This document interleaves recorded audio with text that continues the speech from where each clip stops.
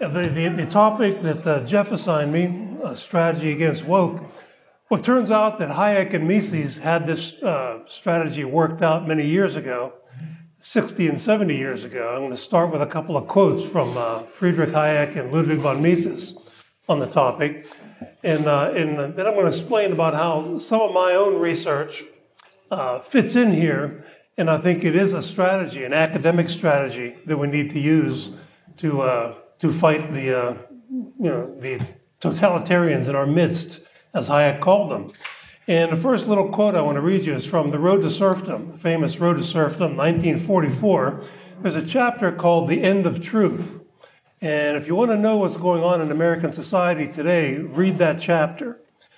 And here's something that Hayek said. He said that in the disciplines dealing directly with human affairs, and therefore most immediately affecting political views, such as history, law, or economics, the disinterested search for truth cannot be allowed in a totalitarian system.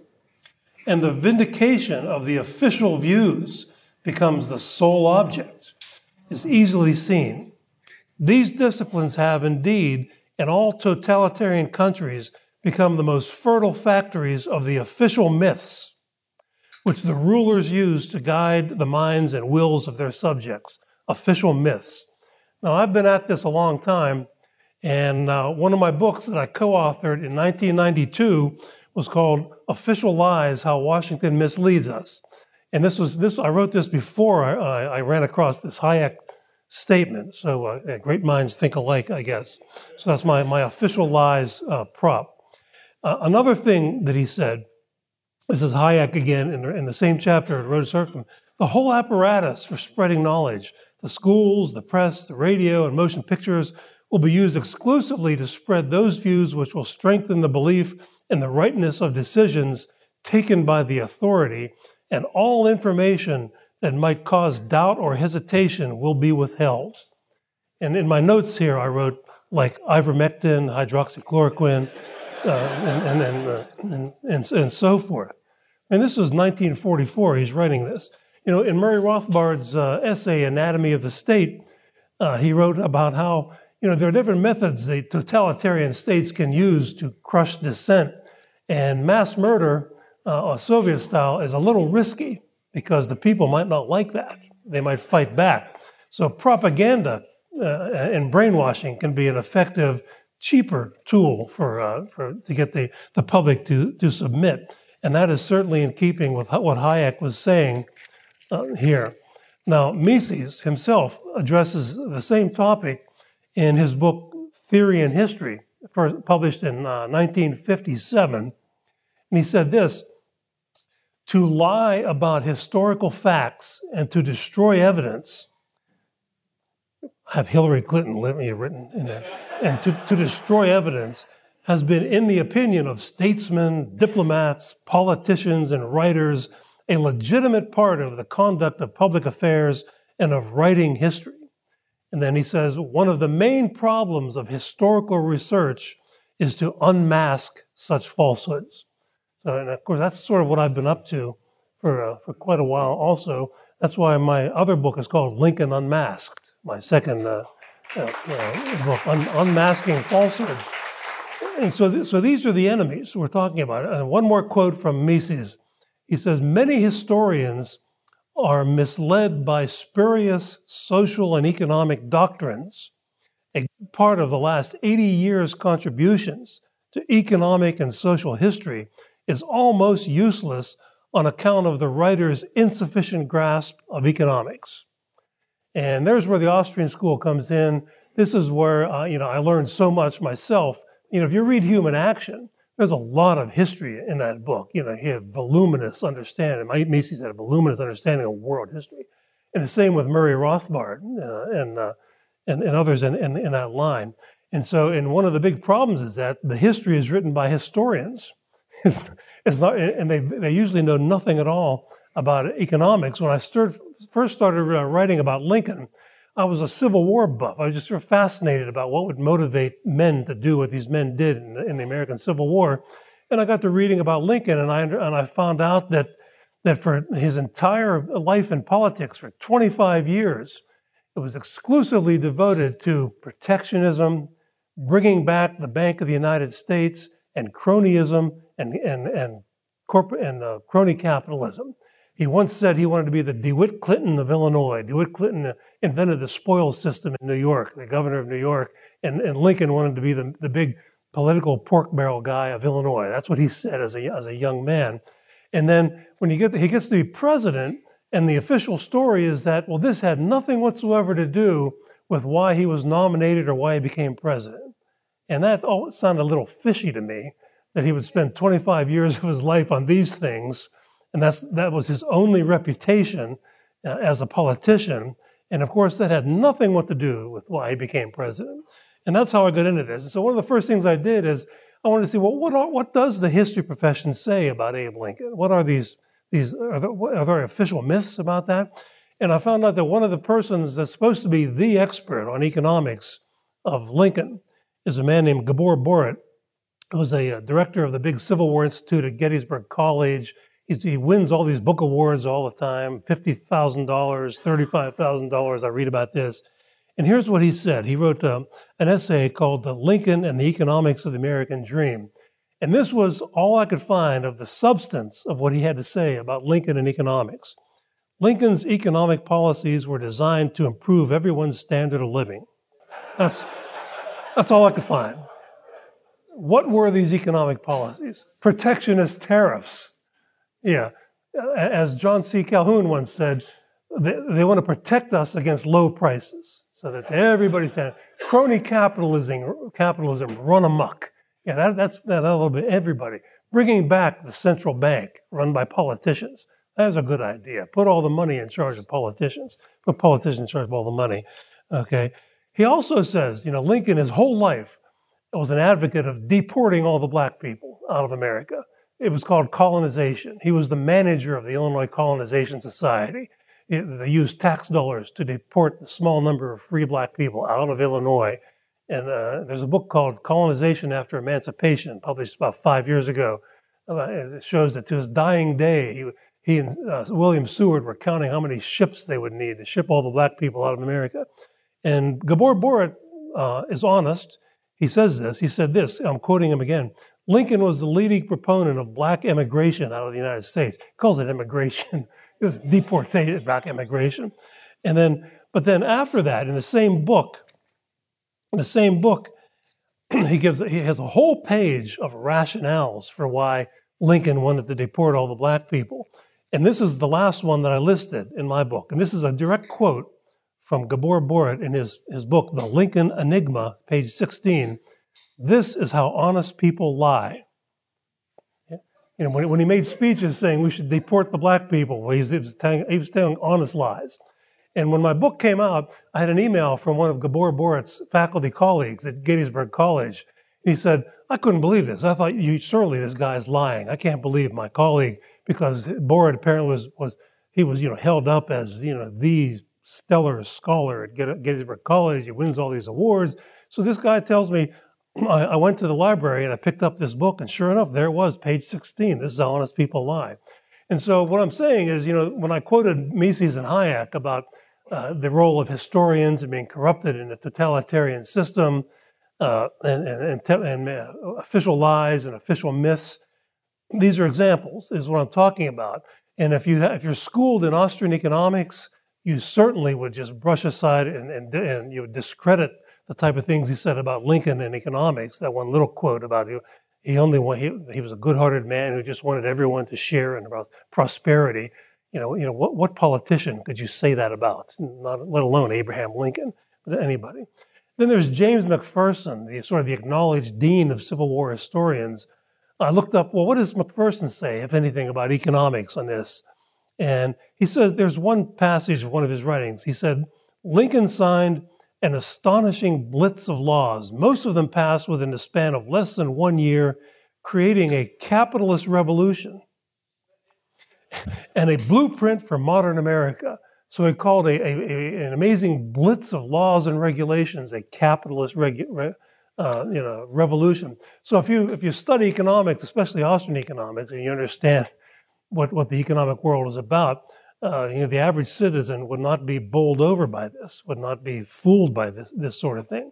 In one of Murray Rothbard's articles, he quotes McPherson on this Murray's article called Just War, which is online. And he's quoting, this is classic Murray Rothbard snide remark here. He said, now this is James McPherson of Princeton saying this. Negative liberty, these are McPherson's words. Then in brackets, Murray wrote, he means liberty. What was the dominant in America? Freedom from constraints on individual rights imposed by a powerful state. Exactly true. That's the whole philosophy of the concept. I want to say, this is James McPherson. Lincoln gained an opportunity to invoke the positive liberty, and then in brackets, Murray wrote, he means tyranny of reform liberalism. So in other words, if you read Murray Rothbard, you're not going to be fooled by the James McPhersons of the world. And then there's David Donald, another big shot from Harvard, Lincoln scholar. He wrote an article that was sort of a counterfactual. What if Lincoln had not been elected president? What would have happened to social policy, not slavery and all that stuff, but economic policy, social policy? Well, it would have been a bad thing. He said that would have blocked the important economic and social legislation enacted by the Republicans. There most likely would not have been high tariff laws. Terrible, so, okay. That protected the iron industry. There would not have been a Homestead Act. Well, the Homestead Act, we now know that at least 2/3, maybe 3/4 of all the free land was given to mining corporations, forestry corporations, railroad corporations. We wouldn't have had that. No transcontinental railroad legislation, and it's sort of the quasi-nationalization of the transcontinental railroads. We would not have had that. What a terrible thing that would be. No land-grant colleges. That's where the camel got its nose under the tent and created the politically correct regime that we have now. Government-funded of education. We would not have had a Department of Agriculture, he writes. And now that we have 150 years of central planning by the government of agriculture that has had made such a mess of things with its price controls and acreage allotments and so forth. And so when I pursued this literature of, what are the leading lights of the history profession saying about economics and Lincoln, it's all just like Hayek and Mises said. They don't seem to have any understanding whatsoever of economics, but yet that's what people learn about the history, the economic aspects of history from these people, and so that's why what we do here, I think, with the work of the Mises Institute is so important. And by the way, Donald Trump's first speech, as an economic speech that he gave, was in Lexington, Kentucky, because it was the home of Henry Clay, who was another protectionist, famous protectionist. A few more examples of how this goes. I have the subtitle of my notes here is "Crazy Hamilton Worship." That's another icon. Ron Chernow is the Pulitzer Prize-winning biographer. The play and the Hamilton play on Broadway is supposedly based on his book, his biography of Hamilton. And he actually had a little part in it, I read. He calls Hamilton the prophet of the capitalist revolution in America. Hamilton was the author of what was called the American system: protectionist tariffs, crony capitalism, central banking. That's capitalism. When my book, Hamilton's Curse, came out, my publicist got me on the Morning Joe television program on MSNBC, and they sat me down next to Pat Buchanan. And the first thing he says to me is, Hamilton was my hero. So I knew it was going to be a bad day. And the three of them just kind of screamed at me but they did put my book on the screen, and I did sell a lot of books that day from being on there. And then Ron Chernow, the prophet of the capitalist revolution, David Brooks, the Wall Street Journal writer, Hamilton single-handedly created capitalism. Historian Stephen F. Knott, credits Hamilton as the founder of the America that explored the outer reaches of space, welcomed millions of immigrants, led the effort to defeat fascism and communism, produced countless technological advances, and abolished slavery and Jim Crow. Hamilton, all Hamilton. Okay. David Brooks and William Crystal, when they created what they called national greatness conservatism in the 90s, they said they wanted to, quote, reinvigorate the nationalism of Alexander Hamilton and Henry Clay and Teddy Roosevelt. That didn't really work out too well for those guys. But so the point I'm making here is that these are the kind of people who have these big voices in American society and very influential. But when they talk about economics, it's all BS because, as Mises and Hayek said, they don't really understand it. Another kind of a ridiculous example, John Steele Gordon is a very well-known business historian and author, and I like some of his books. But when the crash happened in '08, he blamed the whole crash, on what he said was, quote, the baleful influence of Thomas Jefferson, because Jefferson opposed the Bank of the United States, the original Bank of the United States. He opposed it. Hamilton was for it. They had a sort of a debate between Hamilton and Jefferson in front of George Washington over whether the constitutionality of the bank. And so John Steele Gordon blamed the crash of '08 not on the Fed, which he should have, but the critics of the Fed. And then other people went and did even worse. They blamed Ron Paul. I have other articles. Some of my articles on LouRockwell.com. They had some of these New York bankers are saying, well, it's because of people like Ron Paul that the Fed doesn't have enough power. That's why we had the crash of '08. One more example I'll give. I don't have unlimited time here, and although like Patrick, I spent 41 years as a university professor, so I'm programmed to speak for an hour and 15 minutes usually. Henry Clay. If you went to the Henry Clay Museum in Ashland, Kentucky, and you would see this book, Henry Clay, The Essential American, written by two historians, a man and a wife. And they say the similar things about, if you read the things they say about Clay. Now, Clay was also the champion of protectionism, corporate welfare, central bank, and so forth. But, hagiography, here's one of my favorite lines. If you read through books like this, Clay, he married a woman named Lucretia Hart. And they write that it's a union rumored to be mercenary on his part. So, the gentlemanly Harry Clay, poor old plain-looking Lucretia Hart. They said she was plain. So he was mercenary. He took mercy on her and married her because she was plain. And then I read on, and they describe Lucretia as plain, wealthy Lucretia Hart. Abe Lincoln did the same thing. He married Mary Todd, the wealthy daughter of a Kentucky slave-owning family. Henry Clay was the owner of a large slave plantation that grew hemp in Kentucky. That's why he wanted government subsidies to build roads and canals to transport his hemp to market. And he owned slaves, and these authors of this book said he owned slaves and continued to buy them. And then they said, while he was not a relentless pursuer of runaway slaves, he occasionally took pains to recover them. But he was not relentless about it.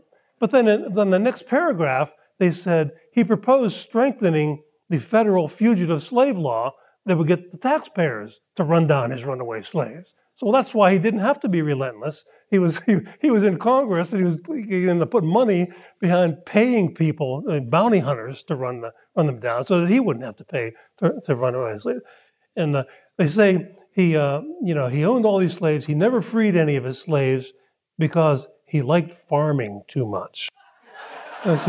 So what I'm saying is, if you get into the historical literature on these great men, great politicians, if you look at them with an eye that is informed, a lens through which you have some economic training behind you, and Murray Rothbard-style libertarian philosophy that you're familiar with, it's pretty easy to break down what they're saying and to dispute what they're saying on these things. And as you're all probably familiar with the famous saying by Lord Acton that power corrupts and absolute power and what is it? Power corrupts. Corrupts absolutely. The very next line is that all great men are bad men. That was Lord Acton. Nobody quotes the next line. All great men are bad men. And my time is up, and that's all I'm going to say about these bad men for now.